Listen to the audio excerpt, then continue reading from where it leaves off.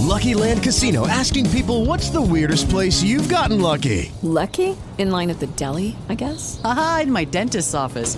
More than once, actually. Do I have to say? Yes, you do. In the car before my kids' PTA meeting. Really? Yes. Excuse me, what's the weirdest place you've gotten lucky? I never win and tell. Well, there you have it. You can get lucky anywhere, playing at LuckyLandSlots.com. Play for free right now. Are you feeling lucky? No purchase necessary. Void where prohibited by law. 18 plus. Terms and conditions apply. See website for details. With Lucky Land Slots, you can get lucky just about anywhere. Dearly beloved, we are gathered here today to... Has anyone seen the bride and groom? Sorry, we're here. We were getting lucky in the limo and we lost track of time. No, Lucky Land Casino, with cash prizes that add up quicker than a guest registry. In that case, I pronounce you lucky. Play for free at LuckyLandSlots.com. Daily bonuses are waiting. No purchase necessary. Void where prohibited by law. 18 plus. Terms and conditions apply. See website for details.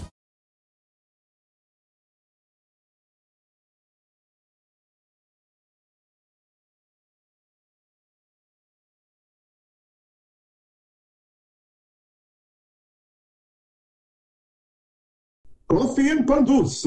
How's that? Coffee and pan dulce.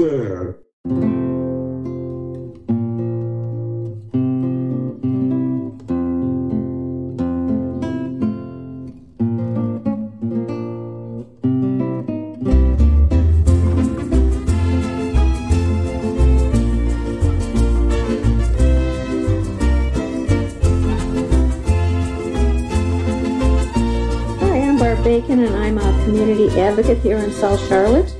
If I had my buttons on today, it would be, let's get some gun control. I'm tired of looking at the news and seeing this. Black Lives Matter in honor of our friend Joel. And let's have equal rights for everybody.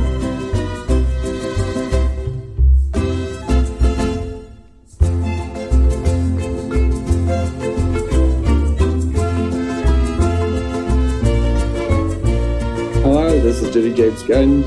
I am a community advocate here in Charlotte, North Carolina for LGBT women's rights with the National Organization for Women, gun sense laws with Moms and Men Action, and anything that extends equity to all.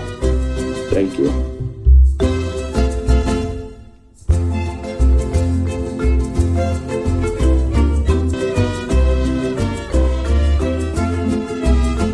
Hey, I'm Christian Cano. You're the co-host. My buttons are Moms Men Action, Gun Sense Legislation, Healthcare for All, Medicare for All, and also in my heart, Black Lives Matter on behalf of Joe Oldham, who's a guest of ours who passed away last year. That's it.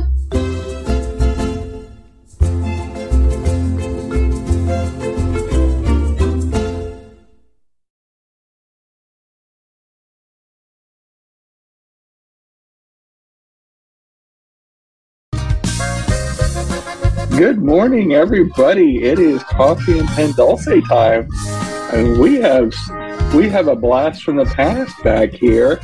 Wow. We're going to be Mama Ruthless this morning, and we haven't been able to say that in a long time. We have her pretty face back on the air, and if you do watch this instead of listening to it on the podcast channels, we do have Mama Ruth back, and it's been a minute. But we're happy to have her back and welcome her back with open arms. And it's super exciting to have her and her energy and her wisdom back. And should be a fun show. And we had a special guest host last week that did really well. It was neat to have a young person's perspective. In Generation Z, a student, and how they view things. Just, they look at life different, and we're old. we're. I can only speak for myself. I'm old. I'm not going to breathe. And that's right. Being north of 50, and being a part of Generation X. Mm-hmm. It's interesting to hear how she viewed social media, how she viewed her and her friends, and so different than Generation X. Very different than I thought. Yeah. we use it as a battleground. And they, for the most part, don't. And it's I don't know if that says a lot about Generation X, that we're an angry generation, or we've got to a stage of anger, or if they're just smarter than us with technology, or both. That's right. I feel they're just smarter with technology, but I think our wisdom helps a lot because we're not that grouchy as they are. I feel they're more grouchier. They get mad real quick. Well, all right. Well, we'll talk about that. But welcome back, Mama. I'm sorry I didn't mean to laugh, but I'm like, apparently you haven't been watching our show because we're some grouchy people. As Jenny said, I know. Yeah. Okay. Here we go. Welcome, everyone, to Coffee and Pandusa. I'm Christian Cano, along with Jenny Gunn, Mama Ruth. Welcome back, Mama Ruth. And Barb Bacon is off today. We knew she was going to be. Last week, her tree fell due to the winds here in North Carolina, and this week, I know she had some volunteering efforts. So we want to thank everyone who's joining us on Facebook Live, but also those who join us on YouTube, and the thousands who listen to us on your favorite audio podcast platform. But as Jenny said, we want to welcome back a face from the past. Mama Ruth, welcome so much. And I'm going to see if you remember what you used to say. So if not, I'm going to repeat it. So Mama Ruth, welcome. Let's see if she remembers. Well, hello, everyone. That's it. Oh, my gosh. Good job. That's it. I am so happy to be back. I miss y'all. Y'all kicked me out or what? What happened? No, hey, you were always. You know what? I feel like Sleeping Beauty. I just woke up and I'm like, hey, I want to be back at Coffee and Pandusa again. Yes, I miss Jenny. I miss all of y'all. Well, welcome back. I like your hat, by the way. Looks very, very, very, very stylish. You feel me going into almost the 50s? You know, I still got 2 more years to go, so it's like I gotta get some. Oh, okay. You're trying to. Well, and we'll talk about your we're wiser kind of comment because we'll see from voting data what we're talking about. So today's topic that we're going to be talking about actually is very timely. As Jenny, those who watch our show know that we taped Jenny's show before this, and she talked about some great things that are happening around the United States. 2024 is one of those. It's a crazy election year. A lot of things going on, and so we're going to talk about can Voto 24, can the Hispanic Latinx vote, can it save America? And the reason we want to talk about this is because around the country, people are very concerned about the presidential election, but just a lot of elections. And there are some people who believe that democracy is on the line. If President Trump gets elected again, will democracy be go into dictatorship and all kinds of stuff? And so anyway, we're going to talk about that. But before we do, only because I had forgotten. We haven't done this in a while, Jen. So whatever you're drinking, salute to our neighbors. And before we do, we want to jump directly into Barb's current events.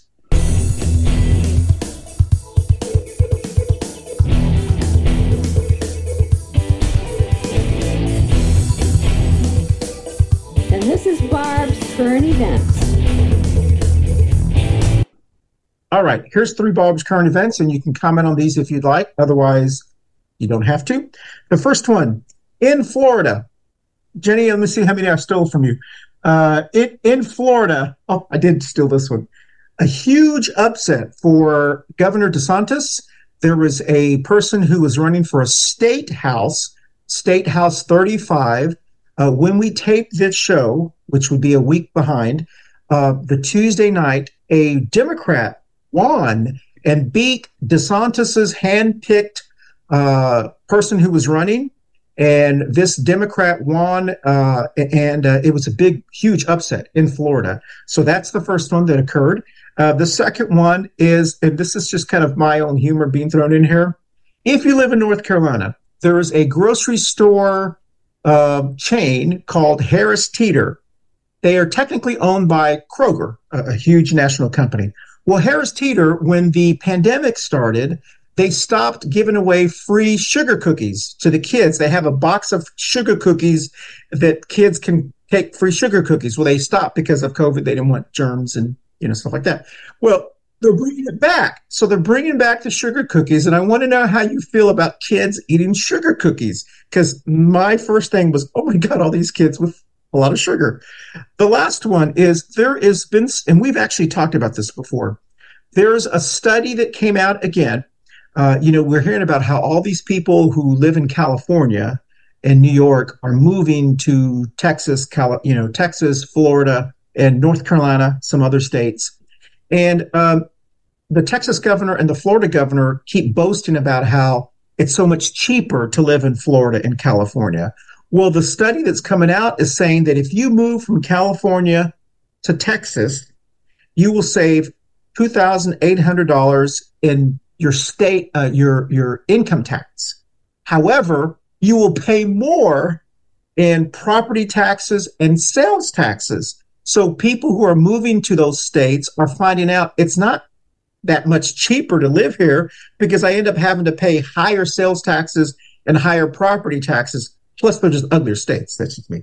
Anyway, so those are the three. Jenny, as usual, we'll let you start. What do you want to say about those three? Well, first of all, Texas and Florida not having an income tax also makes sure that guarantees that you're going to have the more regressive taxes, the ones that penalize the poorest of people.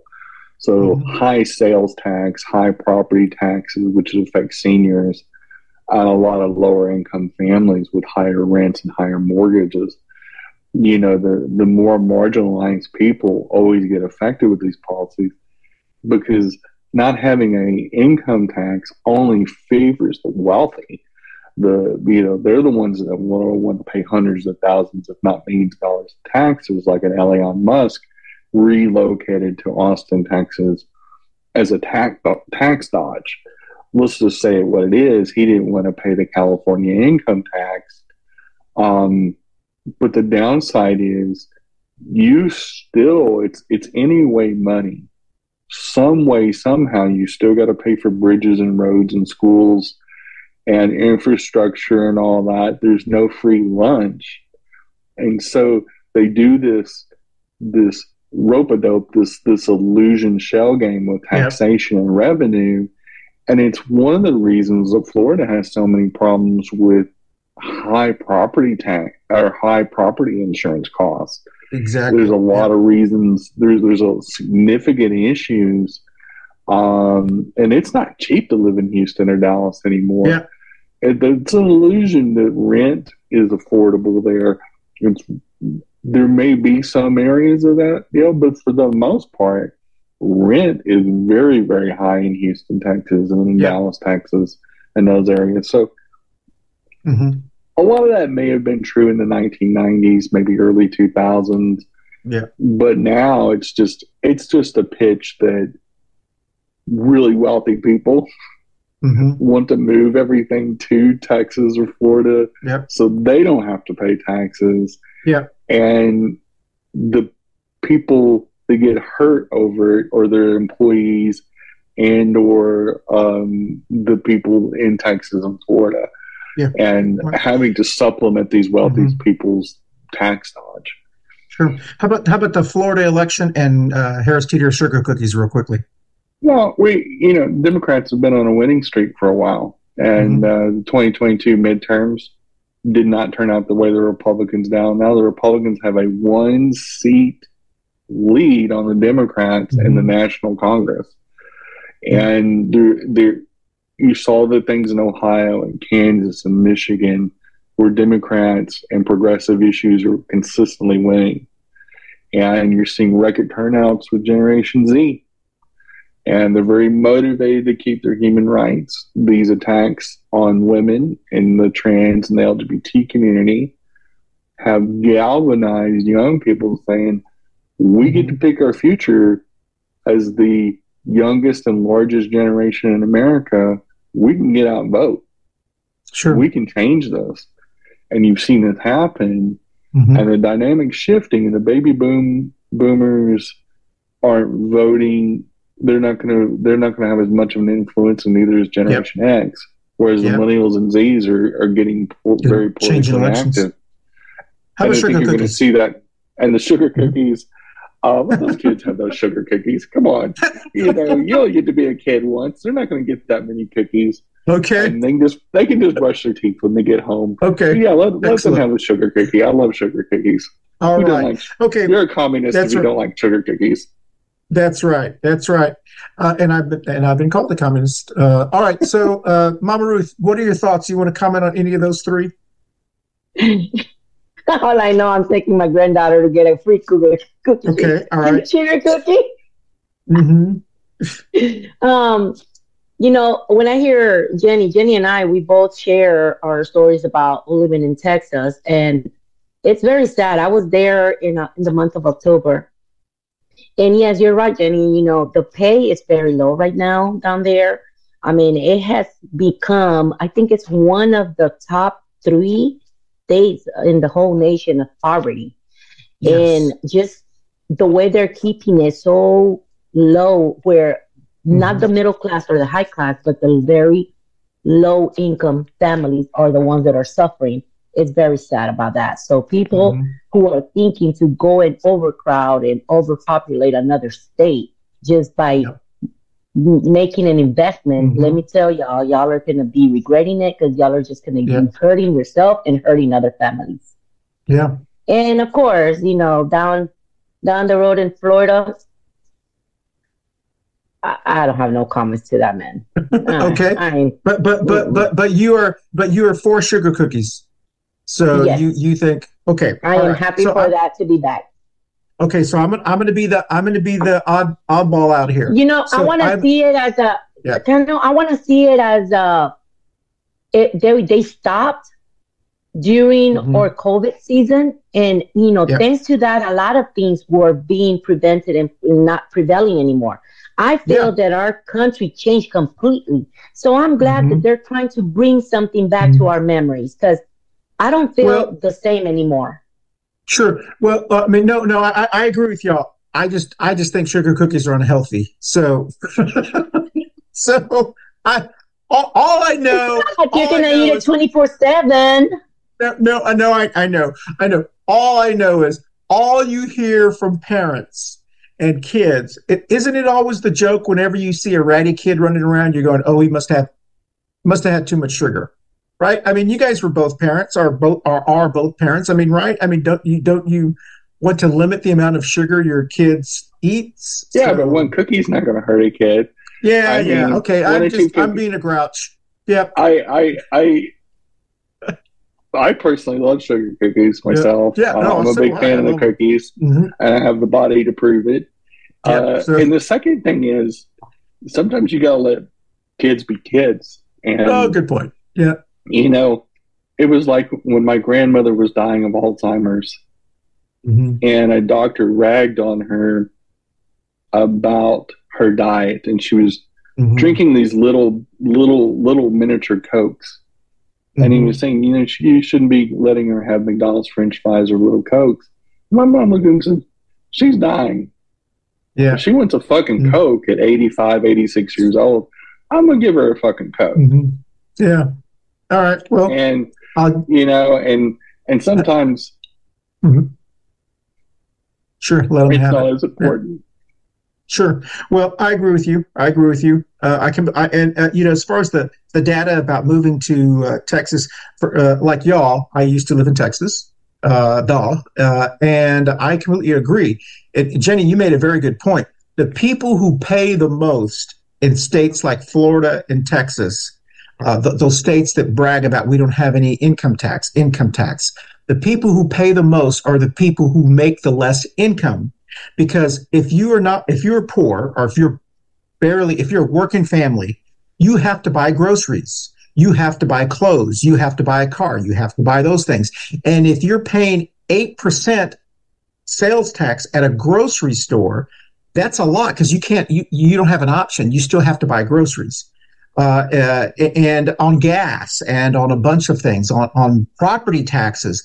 You may even, as we have discussed, you don't have to own a home to not care about property taxes, because you still have to pay that in rent.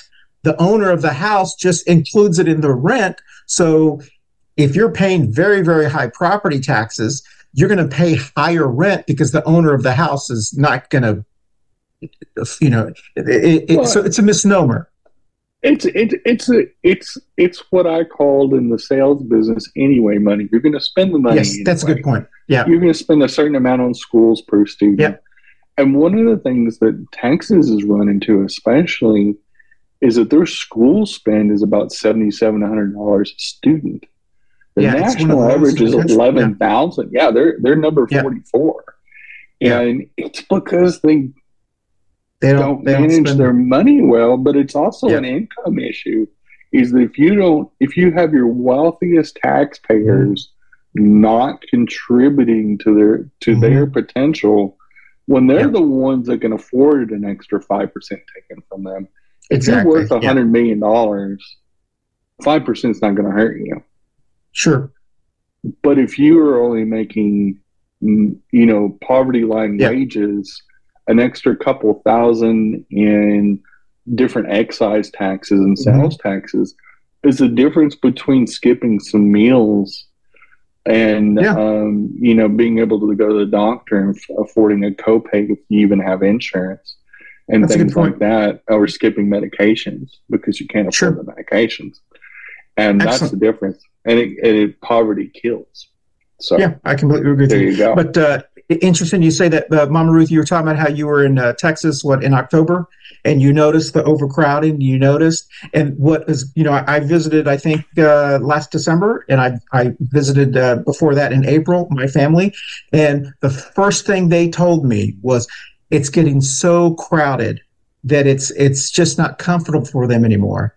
And so the governor of Texas is talking about, the people who actually have lived in Texas longer than 20 years, native Texans and Tejanos and so forth, they're not happy with all the people that are moving to Texas because not only do they have so many potholes in the roads anyway, but it's just getting so crowded, and they're keeping the wages down, which means that either you make a lot of money or you don't. Yep, that is true. I really came back disappointed looking at that. So it is very sad because they have a lot of good restaurants. They have a lot of good, but the prices are so.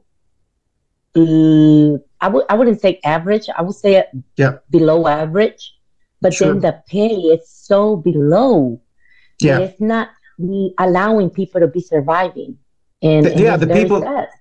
The people who, if you are very wealthy and you make a lot of money, you're loving it because you're like, oh, this is a great state. But your average Texan is not very wealthy and does not make a lot of money, so they're not enjoying what the other people are enjoying, and they're becoming like slaves because they gotta work 3 to 4 jobs in order to keep up. Good point. Hey, listen, on that note, we're going to take our first break. And so we'll come back and talk about our topic. So we'll be right back on Coffee and Pandusi right after this. Hey, y'all. Thanks for watching and support local Black and brown businesses, including our sponsor, Manolo's Bakery. That has some fabulous pastries, food, king cakes, all kinds of specialty cakes, tamales, and much, much more. Some of the best food you eat in Charlotte, North Carolina. Again, Manolo's Bakery, right here in East Charlotte. Thanks for watching. Hey, y'all. Thanks for watching the Florida shows. They've been wildly successful. Obviously, it's a topic that you guys have enjoyed and wanted to know more of. And we like talking about the dumpster fire. It used to be the state of Florida, and we'll probably talk about it some more this summer. Thanks for watching, y'all. Bye, y'all. Thanks for watching. Hey, everyone. Thank you so much for watching our Coffee and Pandusi show every week. Don't forget, you can watch us visually on our video podcast platforms on Facebook and YouTube, but you can also listen to us on your favorite audio podcast platforms like Apple, Amazon, iHeartRadio, Spotify, and all of the other ones that your favorite, whatever your favorite is. Once again, thank you for watching us on Coffee and Pandusi. We'll dance out. Well, welcome back, y'all. And so thank y'all. That was Barb's current events. We went a little longer on that one, but that's fine because it's great to have Mama Ruth back with her wonderful hat. And so listen, Well, we started late also, right? Yeah, we started because I see late. it's 9:25, so we did start late. Yep. All right. Okay. You lost my train of thought now. What was I talking about, Jen? Okay, the topic. Okay, here we go. Reading data. That's right. Okay. So, Voto 2024. This is a very, very important year. And I know we said this in 2020, we said this in 2022, but it really feels like this is going to be a very, it's going to be an important year for everyone. And regardless of what political spectrum you are on, the importance of this year. Jenny we've been talking about this for the last, 5 years, right. Specifically 4 years. Jenny and I have been talking about this, and we're all trying to play our little part in making sure that we educate people on who's running for office and what the stakes are, so to speak. But there's nothing more important in 2024 than the Hispanic, Latino, Latinx, whatever term you use, vote. Just a little data. In 2024, there will be, which is this year, 36.2 million eligible Hispanic, Latino, Latinx voters to vote. That is up 4 million from just 4 years ago. The Hispanic Latino vote is now the largest ethnic vote, so to speak, in the United States. And in many states, it is the largest voter, like New Mexico, California, and some other states like that. And and one of the things that we've been talking about also kind of touched on the last couple of years is also, in my mind, and I wish Raphael was on today, that is a low number.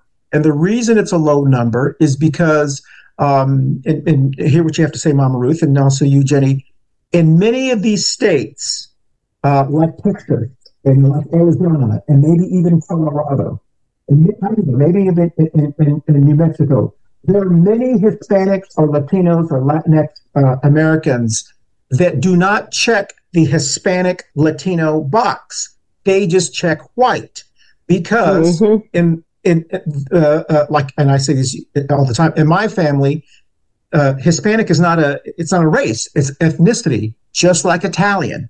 We just happen to speak Spanish or come from a Spanish culture, so to speak. And so there are many fluent Spanish-speaking people who consider themselves white, so they don't check Hispanic and Latino. So that number is, I believe. Go ahead, Jerry. You want to say something? Yep. People like our generation and younger were raised to speak very fluent English. Yes. The second thing, just like with any other ethnicity or race, your typical voter is going to be a little bit more educated. And it's no different with the Hispanic and Latinx. College education and advanced degrees in that community are at all-time highs. They've made a huge commitment to education. I know in San Antonio, for example, there was a huge commitment to getting proper educations, providing scholarships, really pushing education and going into professions like teaching, engineering. If you look at Texas A&M's graduation rates, their Hispanic graduates are very dominant in some of the major university systems in Texas. And so, I think one of the reasons they're not checking it is it doesn't matter to them, because they just want to vote. They just, they don't necessarily need the recognition of that, because they're just going out and voting. And they may not consider, they may just say, that's kind of just really none of your business. Doesn't have anything to do. No, that's a good. That's an excellent point, Jenny. I was going to read this other data, but Mama Ruth, you were going to say something? Yeah, I was going to also piggyback on that, on the Latino voting issue stuff, where sometimes, and correct me if I'm wrong, but to my knowledge, the ballot doesn't specify the Latino word. or Hispanic. It only gives you black, Asian, white, and that's it. So that's where we miscount our correct data, because they're not giving us our space as also a ethnicity or a, I would say tribe or whatever, just put it there. No, that's an excellent point, and both of y'all made excellent points. And one of the things, and Jenny, are we recording back, or we're on break still? No, we're live. We're taping. Okay. Yeah, I can edit it if you don't want me to. No, you're good. Okay. No, I'm good. No, we're live, or we're taping. So one of the things that Jenny and I have been talking about, it's also kind of generational. If you are a boomer, which, as she said, and Jenny, you're completely right, their influence on elections has substantially dropped just because they are no longer with us. That's the most polite way to say it. There are fewer and fewer of them no longer with us. The Gen Xers are considered to be the prime voting age, and they are between like 45 and 60, I guess, which is my generation, Jenny's generation. And I don't want to guess yours, Mama Ruth, but so they happen to be a very small group of people. So as Jenny said, even though they are the prime voting age, their numbers are so small. The millennials, older millennials, are now in that prime voting age, and the baby Zs are under normal years. People would say, get out to vote, young people, but they never come out to vote. For the last two elections, they are voting at 76, and Jenny has read numbers about some of the college towns. They are voting at higher percentages, and so they are washing out the Gen Xers, our generation. And when you're looking at the data... Just imagine myself. Look at myself. Yeah. I'll be 48 next month. This will be my second time voting presidential. Because remember, I started voting at the age of 40.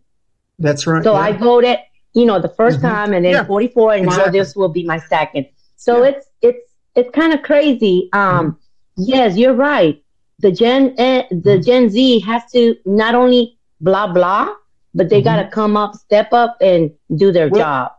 Well, and they are, and that's kind of what the numbers are showing. And I think Jenny has read that data. But what they're saying is the people who most identify as Hispanic or Latino or Latinx, whatever term you use, Tejano, Tejana, Chicano, the people who most identify are not boomers, and they're not Gen Xers. They're millennials, and the younger Hispanic people are the ones that are embracing their culture. And they're the ones that are saying, yes, I'm Latino, I'm Hispanic, I'm Chicana, I'm whatever. And they're the ones that are showing up in the numbers, and they are overwhelmingly voting more progressive, and they're voting at higher percentages. So what the Pew Institute is saying is they are going to make a huge difference in not only the national election, but they will be making differences in California, Texas, Florida, New York, Arizona, and North Carolina. The young voter is going to be making a difference. And I would argue, and I'm going to hear what you have to say about this, Jenny, not only the young voter, but the young woman voter is going to make a huge difference in the next elections. What do you think, Jen? Yeah, and a couple of things in play. Republicans have worked really hard to suppress the vote in metropolitan areas in certain states like Texas, for example. And there's one of the issues, no matter who the voter is. It just happens to be there's large concentration of Hispanic communities and Latinx communities in the metropolitan areas of Texas. That's where all the jobs are, but it's also where the cities are just more fun than the small towns. And especially the young educated voter that would vote, would take the time to vote. That's where the potential is. The downside is that a state like Texas has done a very good job of voter suppression in 2022, and in a very important election year for like governor, lieutenant governor, and all that. Only 9 million Texans voted. 11 million that were eligible or registered did not.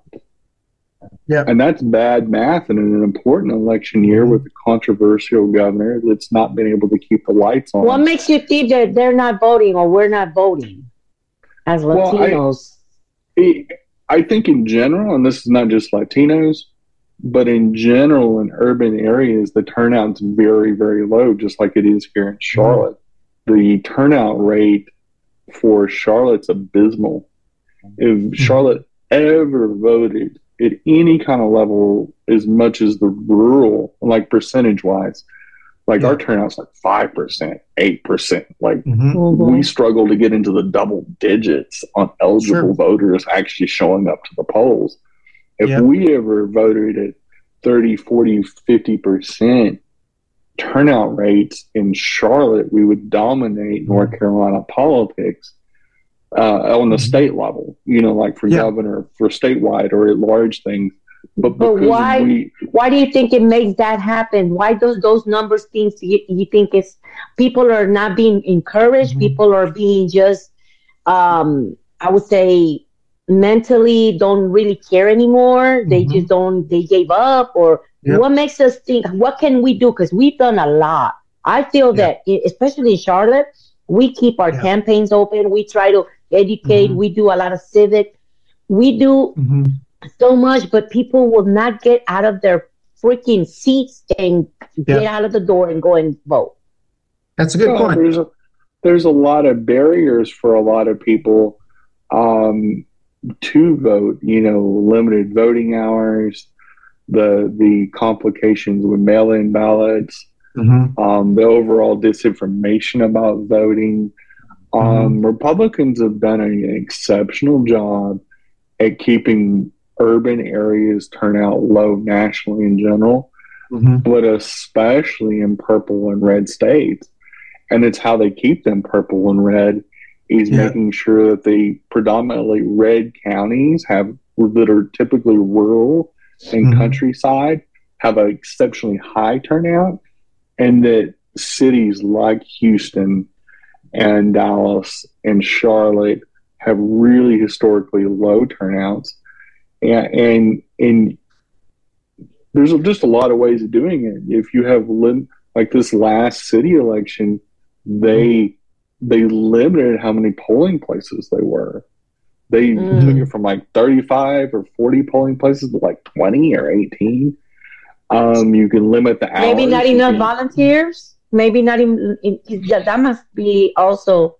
I mean, we're talking about a Democratic Party, but they might not count. I mean, I guess their attitudes or whatever they have personally does limits people to come into the door and volunteer to do the extra time, to do the extra, to go the extra mile. Because I'm pretty sure there's schools that are offered to have the voting places. But they probably rejected them. But the election boards are always bipartisan, so they're nonpartisan. So you have to have a Republican participation. You also have to have the budget for it. And if the state, for example, is not funding that stuff, or so we don't need to spend that much money on that many polling places. 20 will do. It also causes logistical issues where people go, I'm not going to bother having that same place I vote at every time. I'm just not going to show up. And you saw that in state elections. What was it? Only a few. There was a very low turnout. There was very few. It was embarrassing. Hey, hold on 1 second, Jen. I'm going to ask you a question, and I don't expect you to have all the answers to solve the world's problems, but I do. So when I come back, I'll ask you that question, especially about how we're going to get, or how to get the urban vote out. But we'll talk about that when we come back on Coffee and Panduce right after this. Hi, I'm Christian Cotto. Thank you so much for joining us on Coffee and Panduce. And also thank you so much for watching us on Facebook and on YouTube. But also don't forget, you can actually listen to us on your favorite audio podcast platform like Apple, Spotify, Google, Amazon, Deezer, Podcast Addict, Podcast Chaser, and others. Once again, thank you so much for watching us and listening to us on Coffee and Panduce. Have a great day. Well, welcome back, everyone. Great conversation. And Mama Ruth, you touched on a question I think is everyone's been asking. What do we need to do to get these urban voters, as Jenny said, here in the state that we're in North Carolina, if the Charlotte region and the Raleigh-Durham region and the Asheville region, if they got the vote out 10% higher, let's say 30, 40, 50%, it wouldn't make any difference what the rural areas voted for, because those three areas would determine every statewide race, because there's so many voters in this area. And the big question is, what are we doing? What can we do to get the vote out to get higher? They were having the same challenge in Georgia, where in the Atlanta area and also in their big area, Gainesville, like their college area, whatever the area is, Athens. What do we do to get the vote out to elect Senator Warren and the other senator? And they were able to increase their Atlanta voter percentages 5%, which elected 2 Senate Democrats statewide, because it squashed the suburban vote that was voting for the Republicans. So that's a good point. But one of the things that I've noticed the difference is in the philosophy, the way the Republicans think is if you don't take the time to go out to vote, you shouldn't be able to vote. That's their philosophy. So they create all kinds of obstacles because they see it as, okay, if you can overcome this obstacle, if you can jump this hoop, then okay, you can vote. Democrats see, I need to make it as easy as someone to vote because it's your right to vote. And so there's a difference in philosophies. And as Jenny, I don't know, what do you think I know there's no magical answer, but how do we increase the vote in these urban areas that are so low? I mean, I know people. Well, Democrats have got to own their own part in this. And so we can use the excuses of voter ID laws and we can do all the things. But quite frankly, a lot of that is misinformation or overblown. It's not that much harder to vote in North Carolina than it was 4 years ago. Sure.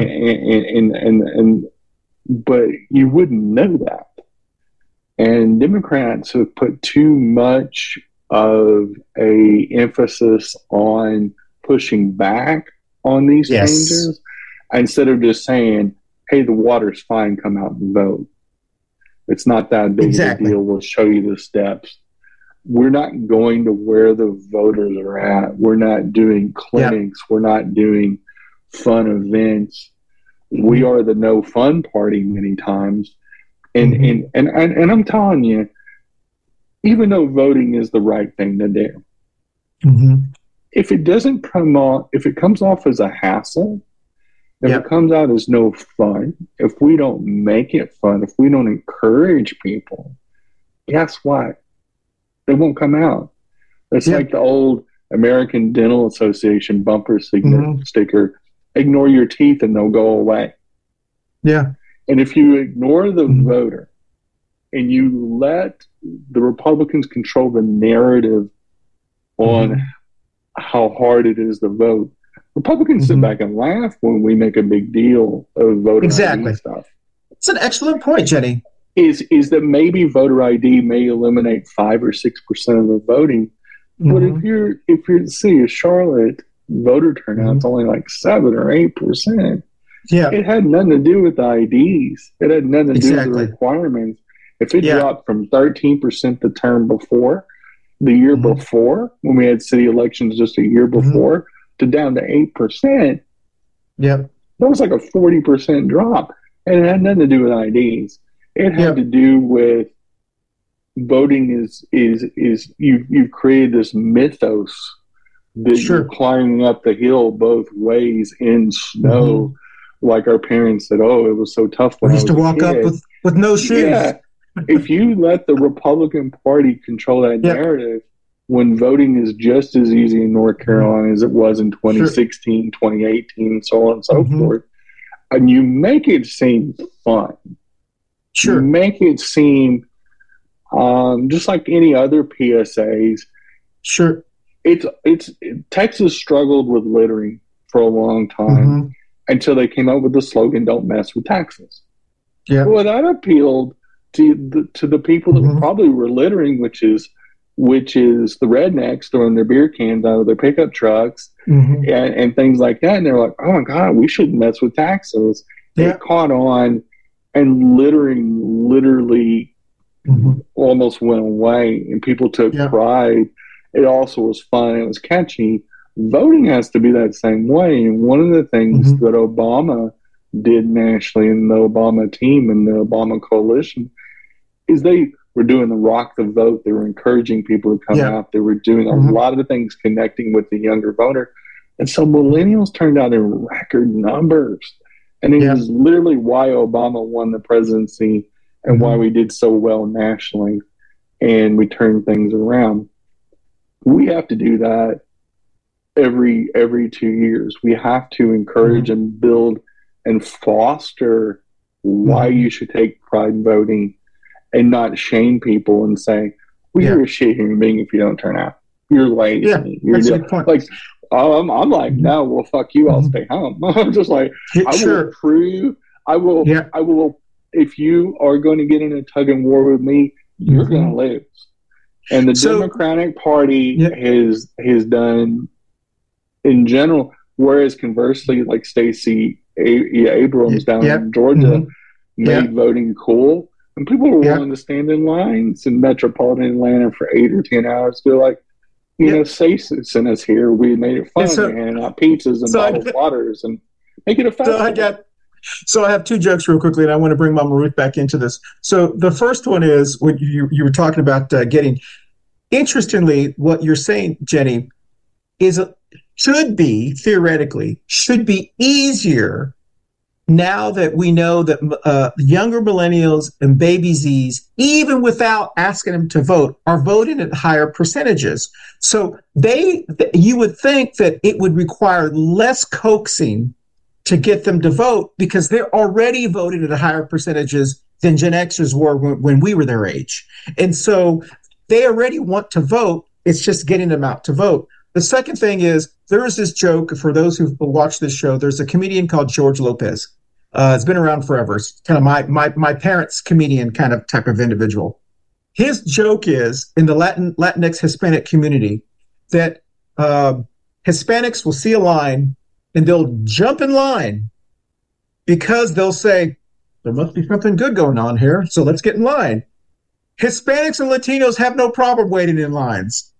It's a joke. I'm stereotyping. So my point is, we should make those lines fun, and say, as Mama Ruth is talking about, how do we get, the individuals out to vote?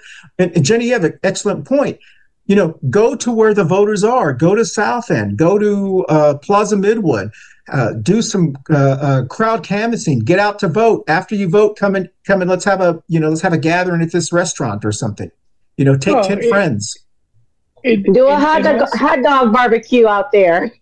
Yeah, and dismissing the fears of how hard it is to register to vote, how hard it is to vote, and doing the proper PSAs and appealing. And that's one of the things that Stacey did in Georgia, especially in the Atlanta metropolitan area, is eliminating people's fears, because people ain't going to do it if they think it's going to be hard. Exactly. Or if they, think they're going to get discriminated against or treated poorly. Sure. And that's not going to happen. But Democrats have raised such a stink about voter suppression. And I'm not saying we don't do that, but in our messaging, we got to knock that out. And we've got to fight that battle behind doors anyway and in legislations. But if we don't encourage progressive and even middle of the road voters to come out, you ain't going to go somewhere where you don't feel welcome. That's human nature. Exactly. If I go to a party and I got invited by somebody that has given me the stink eye and has no intentions of being nice to me, I'm probably skipping that party. You know what, Jenny? I've never. We're going to take a quick our last break, but I have never looked at it from that lens before. And you were exact. I never thought about it, and I hope people who are watching this, we're going to share this obviously with everyone. But I really do hope that people watch this. We have made unknowingly or by buying into this voter suppression, they're trying to suppress the vote. They're trying to do this. We have almost made it worse by amplifying it, because you're right. No one wants, as your analogy, no one wants to go to a party that you're invited to. And that's a great analogy. That's like someone saying, hey, I'd like for you to come to the party, but I don't know if you're going to like your ex who's there. And then you're going to think twice. Instead of saying, come to the party, we're going to have a great time. And the ex was never even invited. Exactly. And therein lies the issue, because as many places and many polling stations I've voted in Union County, and I've voted in Mecklenburg County, and I've voted in other states. I can promise you, I've never been slapped in the face or insulted at a polling booth. And let me tell you, I wore rainbow clothes and was just my big old queer self when I went to the polling station there in Union County at that little firehouse.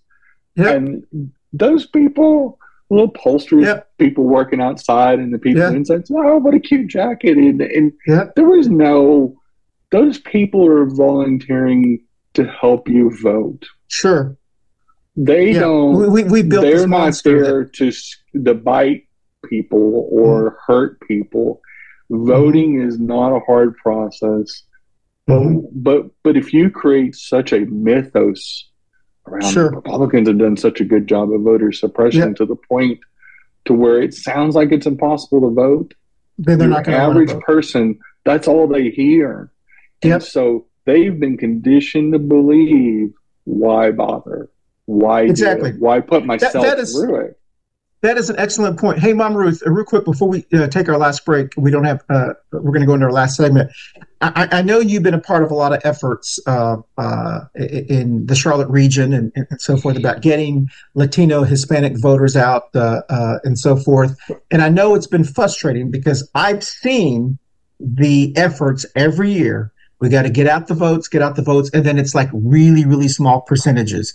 And so I know it's frustrating, because we know with the numbers and we see the people, but they don't come out. So do you see the groups maybe going to try something different, or what are your thoughts on that? I mean, well, hearing Jenny speak about it, and I had never dig into it and kind of see it through her eyes. Yeah. It's kind of confusing because now I'm in the middle of understanding the Board of Election, it's kind of stepping us down as Democrat Party, or the Democrats or kind of giving up and not showing their power. So it's kind of, because here out in the community, I know, in fact, that a lot of us have done so much. Sure, yeah. So much. To try to get the people to vote. And to try to get the votes out there. Education, activities, rallies, restaurant gatherings. I mean, we've even done cookouts. So there's no excuse on our part where we're trying to get people to vote. We're actually as soon as they become U.S. citizens, we tried our best to take them to go get registered as voters. Sure. So I'm not, there's a gap that I'm not understanding anymore. I'm not sure if it has to do with like you mentioned earlier, you said Board of Elections might not have enough funds and they're not providing. But they might not have funds for only Democratic parties, because I see a big, huge difference. So on the other parties. Yeah, you made a good point, Mom Ruth, and I'm going to ask you this question, Jenny, and I know this is going to create a little controversy when I say this, so I'm going to wait till we come back before I say it. But if you like what you're hearing from Jenny on her show, she does have a show that comes on 30 minutes after this show. It's called Two Queers in a Truck. It drops every Wednesday at 11:30. Please listen to her show. We actually tape her show before this one, so you will see stuff on this show that I've stole from her show. I say this every time, so people will say, hey, I thought y'all talked about that. Yes, I do that. Sometimes I get lazy. All the time. So this last commercial is about her show. We'll be right back on Coffee and Pan Dulce right after this. Up next is Two Queers in a Truck with Jenny and Christian. And hope you guys tune in. We'll see you in about 15 to 20 minutes. Thank you. Bye. Well, welcome back, y'all. And don't forget to join Jenny's show called Two Queers in a Truck. She is in her 5th season now on her show. And on this show, we're in our 7th season. So, wow, it's amazing how many shows we've been doing this. All right, so here's the question. Is it possible, and I got to be careful how I say this and see if I have to edit this, that, Mama Ruth, the groups that I know of here, let's say just in the Charlotte area, the groups that I know of that have been trying to get the Latino Hispanic vote out, is it possible that they are confusing the Latino Hispanic vote with the Spanish vote? So what I'm saying is that, is it possible that the Latino vote, let's say, I'm just going to throw a number, let's say it's 100,000, there's more than that, 100,000 Latino voters. They're going after a 5% of those 100,000, which are more Spanish-speaking first-generation Latinos, when the majority of Hispanic Latinos are not immigrant Hispanics, they're second, third, fourth generation. The reason I'm asking this question, and I think I brought this up to one of the persons who was trying to get the vote out for the Latino voters, is because in North Carolina, of all of the voters, only 40% of the voters who are Latino and Hispanic are eligible to vote, which means that 60% are not. And it's not because they're not documented, it's because they're just under 18. And so the majority of those 40% of voters are not Spanish-speaking first-generation voters. They're like you. They're like me. And is it possible that it's kind of a loaded question, we're focusing on such a very, very small percentage of people and not focusing on you and me? I don't know if that question was appropriate. So, Jenny, let you see if you want to comment on that first, because I don't know if you want to touch that, and then we'll ask Mama Ruth that question. Well, people that are eligible to vote, let's concentrate on that. Sure. Okay. The Mecklenburg County eligible voters that are able to vote, 20% of them are in the Hispanic community, the Hispanic and Latinx ethnicity. Sure. But the turnout is exceptionally low in that community. Yep. And I'm not picking on that community. The turnout in general is abysmal in the Mecklenburg County. Again, to me, I don't think it's because we haven't reached out to the right people. I think we've just sent the wrong message. And I think there's many people like Mama Ruth, whether they're Hispanic, white, black, Asian, whatever, they've heard it's hard to get to vote. They've heard from Democrats for the last 20 years about beating the drum. They don't want you voting. They don't want you voting. Well, because the Democrats say that. They're saying, well, they're doing such a good, it's a self-fulfilling prophecy. It's just like in sports, one of the things we did, sports is more mental than physical, believe it or not, because it's based on your body goes where your mind tells it to go. Okay. And if you believe you're going to perform at a low level mentally, you're going to have a really bad game. And if you vision scoring the touchdown or shooting the game-winning shot, you more often than not, it's called visualization. And we become what we say to ourselves. But if we create an overall arching narrative, and since I've moved to North Carolina, I've heard this, the Republicans aren't saying this.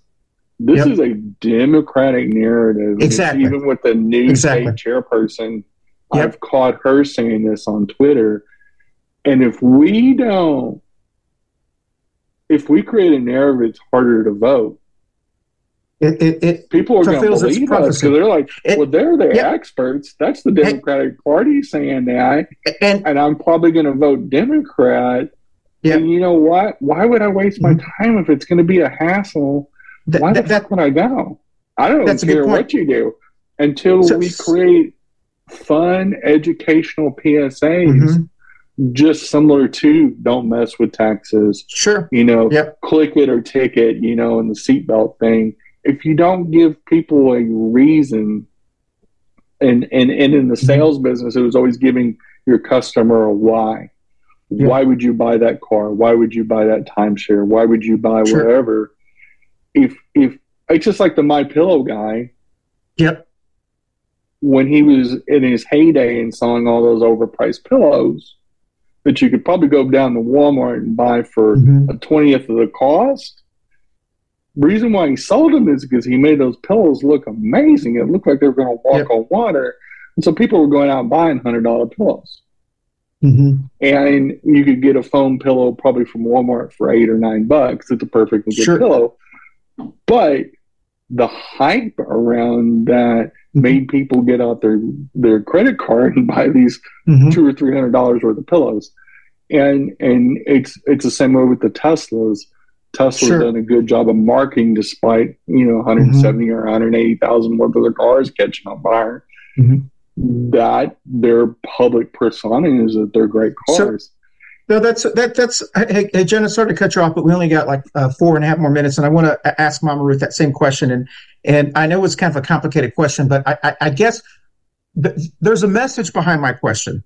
And the reason it is because since I have lived here in North Carolina, which has been now 11 years, in the Charlotte region, the Hispanic Latino groups that I have seen who have been trying to get out the vote, it seems like all of their efforts have been on focusing on such a little bitty small community of Spanish speaking only, first generation Latino Hispanics, people who are just becoming American citizens.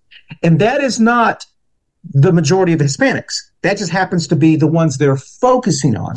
And it seems like every time I see them going after the Hispanic vote, they go after the 5% of voters and forget the other 95% of the Hispanic voters. So I guess what I'm saying is we can do both.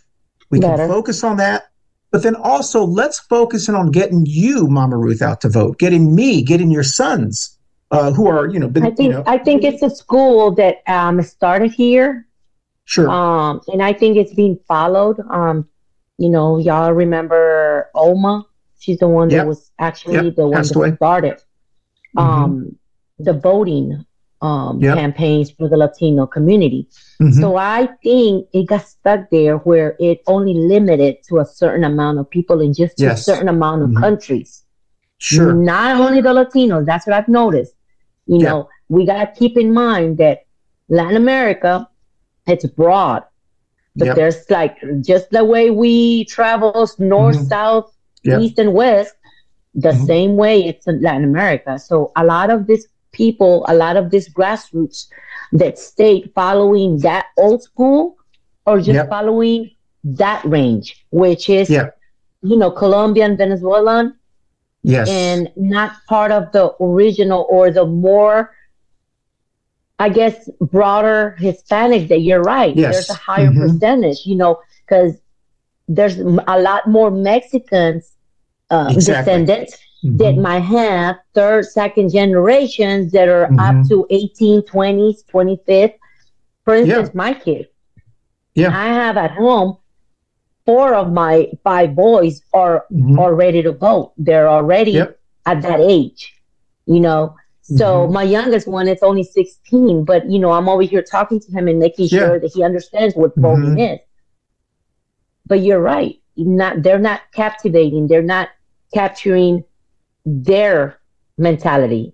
They're not calling it's almost, them. It's almost like we haven't learned from them in North Carolina, for an example, since that's what we're kind of talking about, Hispanic Latino voters.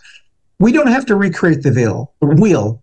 All we have to do is look at states that have gone through what we have gone through. Texas, Colorado, Arizona, California, Florida. In Texas, for an example, where there are so many Hispanic, Tejano, Latino voters, there's very little with the Republican Party, for an example. You don't see the Republican Party in Texas going, Voto 2024. All of their campaigns to get Hispanic voters are in English. And Hispanics in Texas are voting more Republican than Democrat. And what I have always said is you can do both. You can not only go after the Spanish voter, but also go after the more assimilated voter, because not only that, they can change the exegetics where let's for instance, they do a commercial of voting. Yeah. Why do it in Spanish if voting is in English? They can see my face as Latina, but hey, if you're a U.S. citizen and you're older than 18 years old, come out and vote. We're doing a rally. Exactly. Because this is what I've noticed, and I want to hear what Jenny has to say, and then we have to close out real quickly, because Jenny's grandparents, and I apologize, Jenny, if I'm bringing that into, but your grandparents were immigrants here to the United States. Yeah. And if I remember the history correctly, that they spoke another language. And I'm curious if would they have been more encouraged, do you think, to vote if, let's say, someone had come to them and said, I want you to go out to vote, and they said it in German, or would they be more encouraged to say in English? And the reason I'm asking that question is because many members of my family speak Spanish, but it's a language that we talk to each other with. When someone else talks to it with me, to us, it's this, I can speak English. It's almost like an insult, because it's the assumption that I'm not as good as you are.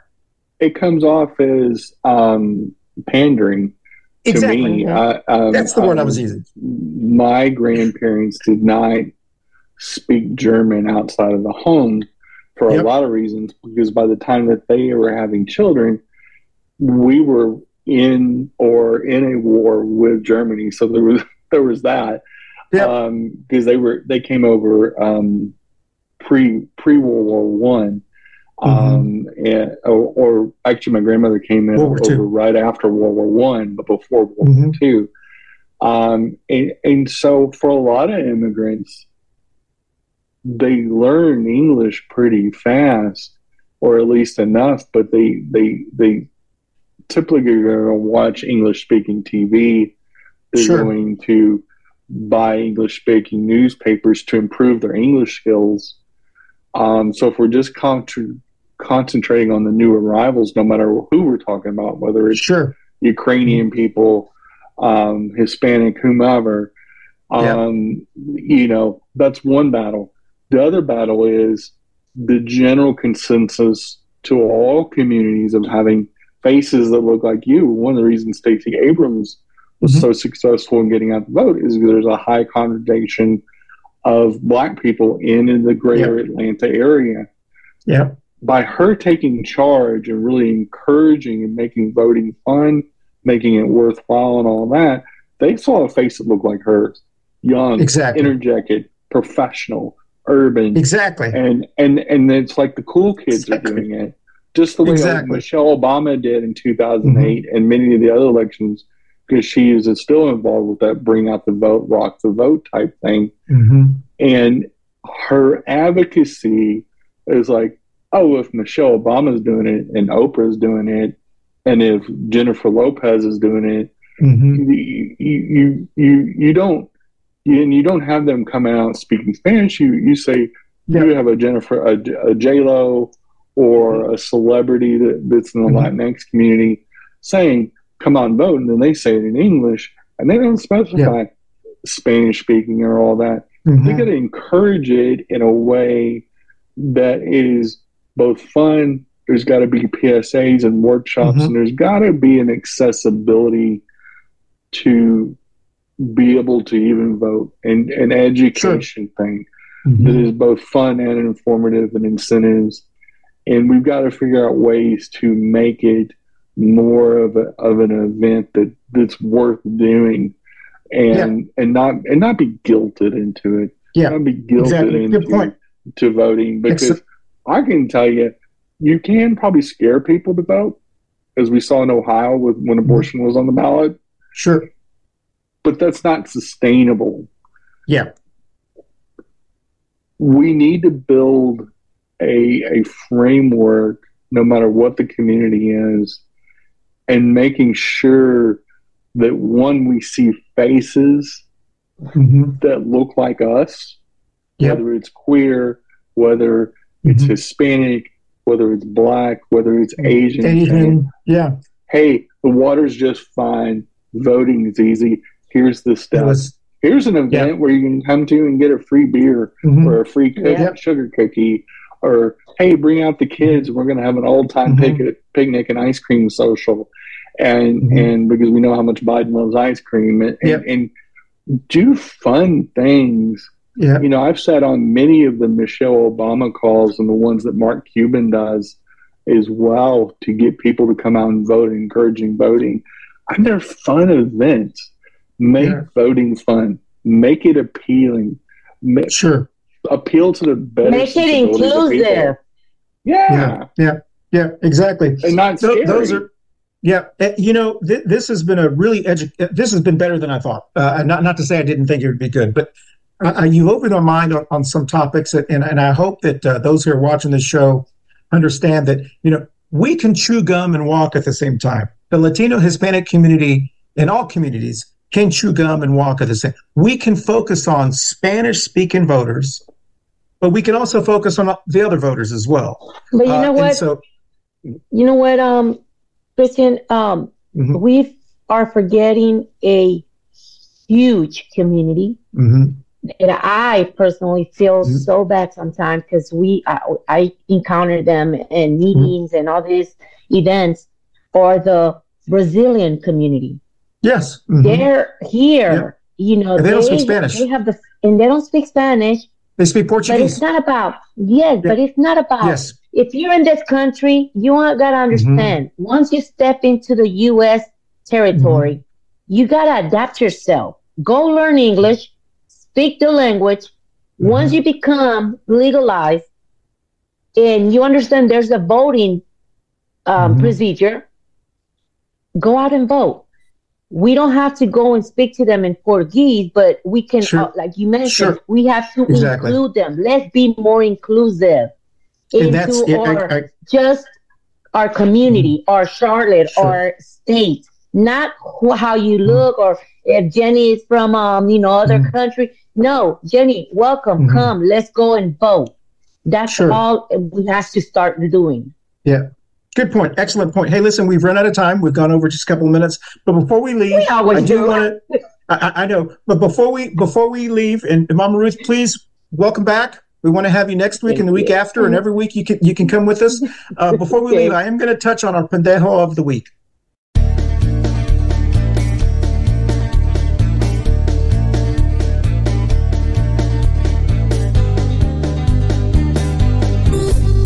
This is the Pendejo Chronicles.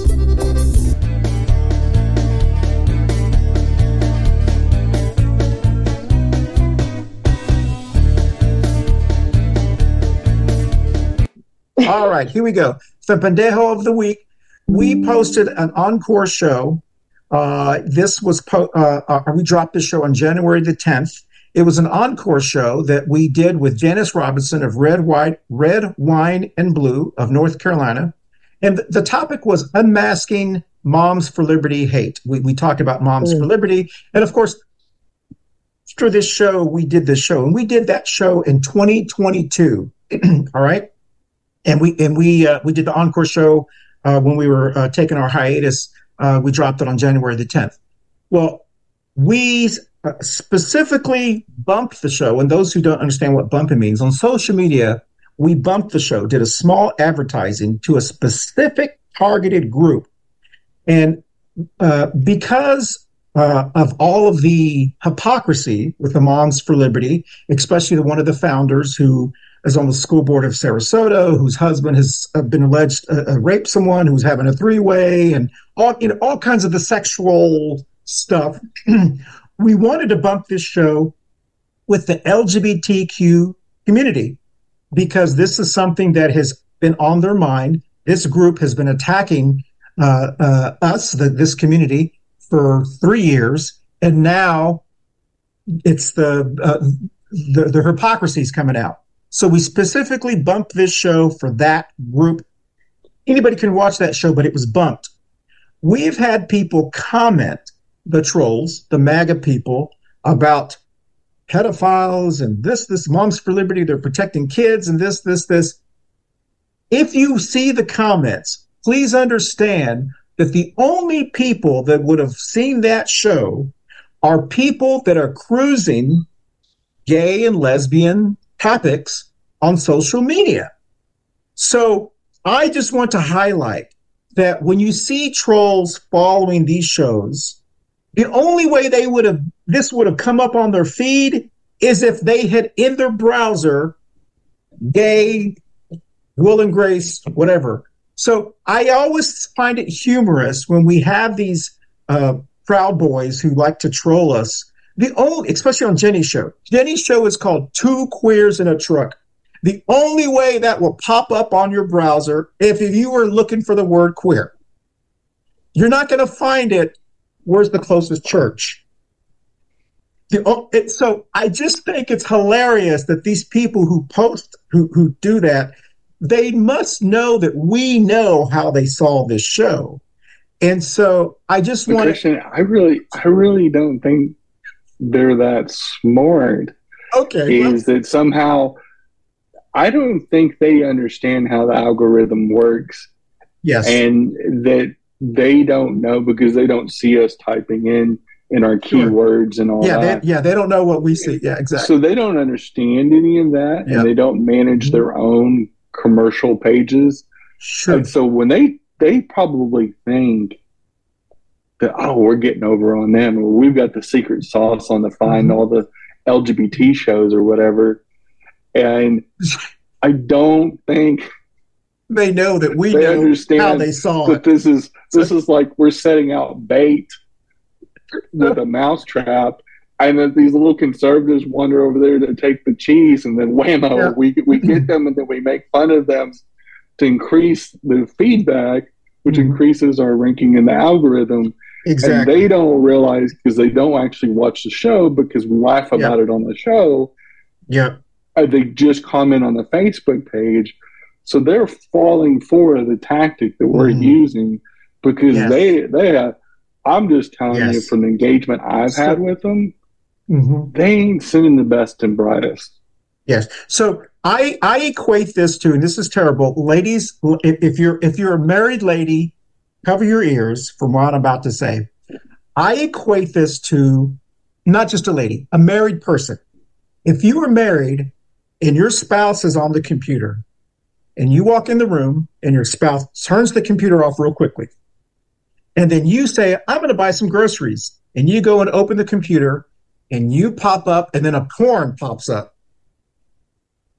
It didn't just pop up. It popped up because somebody was looking for that porn. So I equate it as the spouse going, I don't know how it happened. It just, so you have to be, we know how it happened. So what I'm saying to those trolls, clear your browser and then it won't pop up anymore. So that's how I'm going to leave that conversation. Any spouses are probably going to immediately go to their other spouses' cell phones and stuff like that. But I'm just saying is that's the people that watch our show, especially if they've watched it all the way to the end like this, they're not the ones that are getting upset on our Facebook page. Exactly. 99% of the people that get upset on there, they put in LGBT, they put in gay, they put in trans, they put in whatever, drag queen. Oh, they put in Hispanic, Latino, whatever. Yeah, they put in whatever. They put in something that they don't like because they're looking for it. We put in the keywords, and just like little bait, just like a little piece of cheese on the mousetrap. And they come scurrying in thinking, oh, well, nobody would certainly hurt me if just they're giving me cheese because they're nice. Yep. And they grab the cheese and they go, whammo. They just don't even realize that they're that we're actually using them to get exactly. Yeah, they don't know. Speaking of that, show has ended. We're going to go around the Brady Bunch screen. Tell us who you're going to be. But speaking of that, the next show, we want to thank you for watching this show. The next show that we're doing, I will openly admit, is a clickbait show. Jenny knows exactly what I'm talking about. Periodically, we put a title that is just clickbait. We may not even talk about it, but just the title will get people to watch us, especially the trolls who will watch it. The next show that we tape is called Did MAGA Turn GOP Men into Queens? So we will be talking about, did the MAGA movement turn all of these GOP men into the biggest queens? Because Jenny and I have been watching DeSantis. What's the guy from South Carolina? Lindsey Graham. Lindsey Graham. And we have a local city council person here that I was almost going to put the face on our thing, but I did not.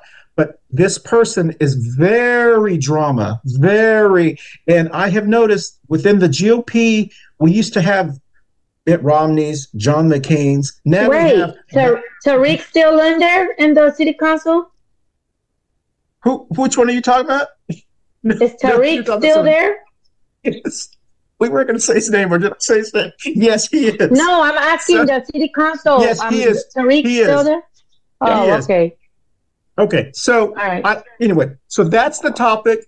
We may talk 2 minutes on it, and then we'll talk about some of the others, but that's our clickbait. So just to let you know, please join the next one's show, and I'm sure we'll get thousands of viewers on that one and listeners. So Brady Brent Screen, Jenny, where are you going to be 30 seconds or less after this show drops?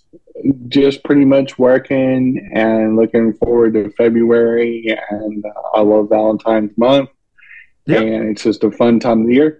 And the days are getting longer because we've moved away from the winter solstice. So I love spring. I love spring forward. I love longer days and more sunshine. I miss the sun and warmer weather. So yes, South Texas girl here that does not like winter. This is not fun for me. And Mama Ruth, where are you going to be after this show drops? After the show drops, I'll be here looking forward also, as Jenny said, looking for the best month of the whole year, which is my month, February, my birthday coming up. Woo! And just enjoying time, enjoying life day by day. Excellent. Well, listen, it has been wonderful to have you back, and please, we need to see more of you. It's been great to have your perspective. We want to thank those who've joined us on once again, and hopefully we'll get Raphael on the next show, and also welcome back Alexa. Hopefully we'll get her back next week. And Barbara, we can't wait to see you. We haven't seen Barbara in 2024. She's been doing a lot of things, so we'll be having her back. So we're going to dance out, and so we'll see you next week on Coffee and Pan Dulce. Bye-bye, y'all. Here we go. Bye, y'all. Hey, y'all. Thanks for watching Coffee and Pan Dulce, and we had a good time. And we brought a familiar face back, Mama Ruth. We were not Mama Ruthless. And so we had a great show, great topic, great insights, and all the Mama Ruth wisdoms that we sorely missed. Y'all have a great week. See you next week. Bye, y'all. Bye. Next up, thanks for watching Coffee and Pan Dulce. Next up is Two Queers in a Truck. Stay tuned. Coffee and Pan Dulce. How's that? Coffee and Pan Dulce.